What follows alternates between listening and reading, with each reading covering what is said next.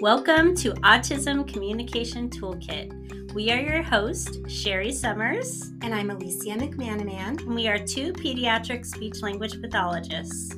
We are here to help you cut through the misinformation, to help you shift your thinking about what it truly takes to open the door to communication, so that you can take charge and become your child's best communication partner and advocate. Today's episode is sponsored by Step by Step Academy, a 6-month parent coaching program designed to help parents unlock their autistic toddler's communication. Schedule a free 20-minute consult with us, and you can email us at sherry&alicia@connect-speech.com. That's CHERIEANDALICIA at connect-speech.com. Or you can find us at our website, which is www.connect-speech.com. Let's get started.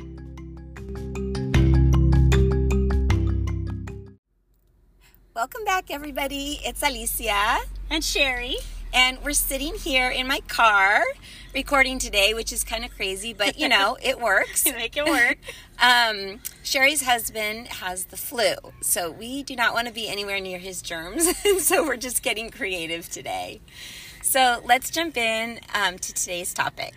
So we were talking with one of our moms recently. She's one of our moms who has been dedicated to our approach for a while and getting to the root of creating that internal motivation. And she has been working on our approach, and it's amazing the progress that her daughter is making.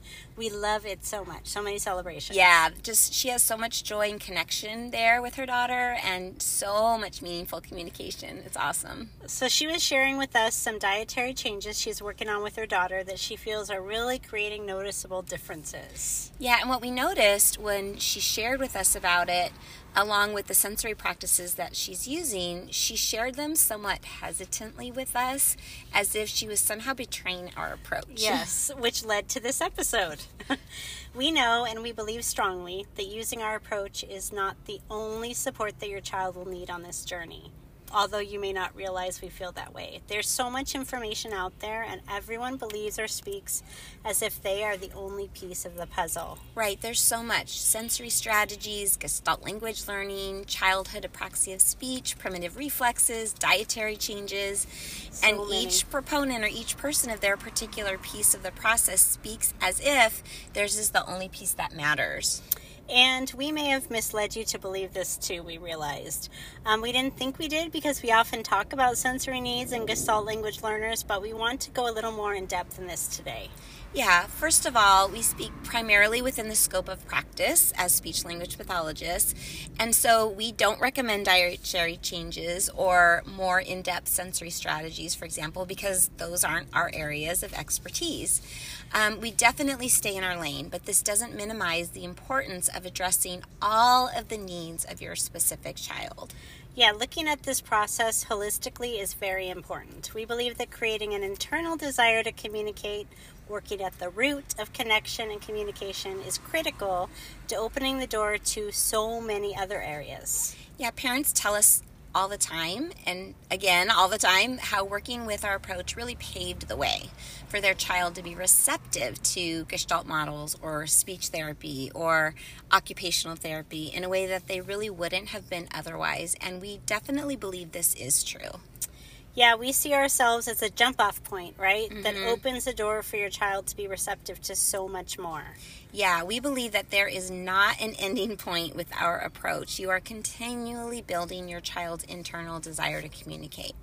Yeah, you continue to nurture it, but it will look different as your child grows, right? You will continue to nurture the back and forth within fun interactions, but the interactions may change from a game of tickle as when they're little to more of a game of chase as they get older, or to a funny game of back and forth with a ball or some type of game.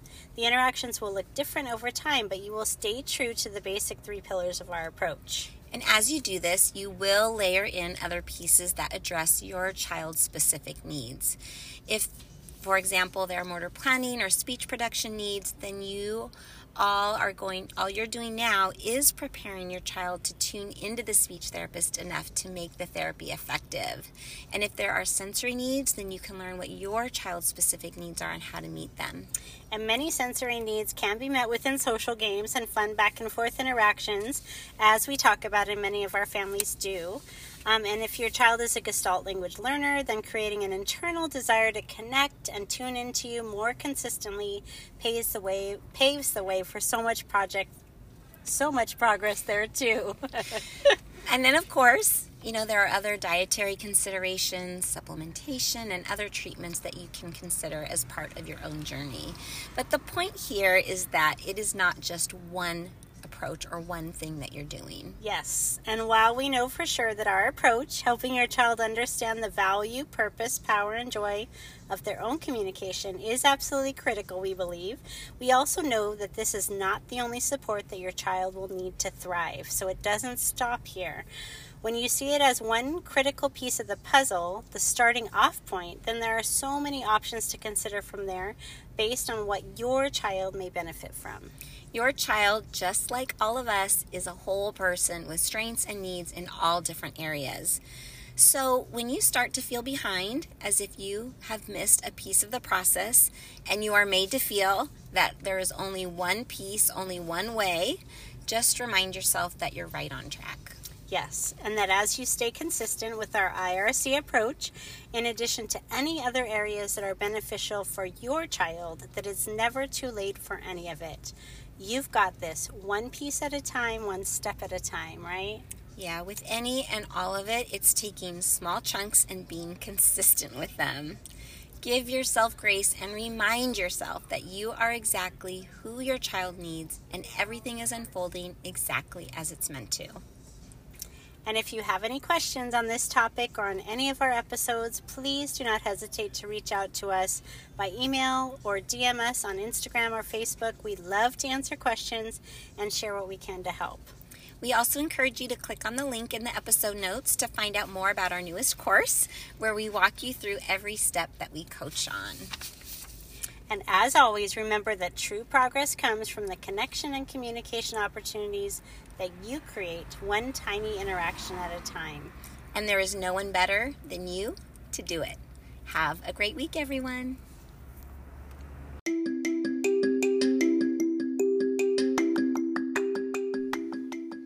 If you liked this podcast episode, make sure to subscribe, like, and follow.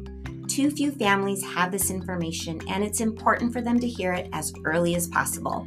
And to help us spread the word, please leave us a review and share on Instagram, and tag us at our handle at Connect Speech when you do. Or check us out on our website at www.connect-speech.com. Thanks for listening. See you next time.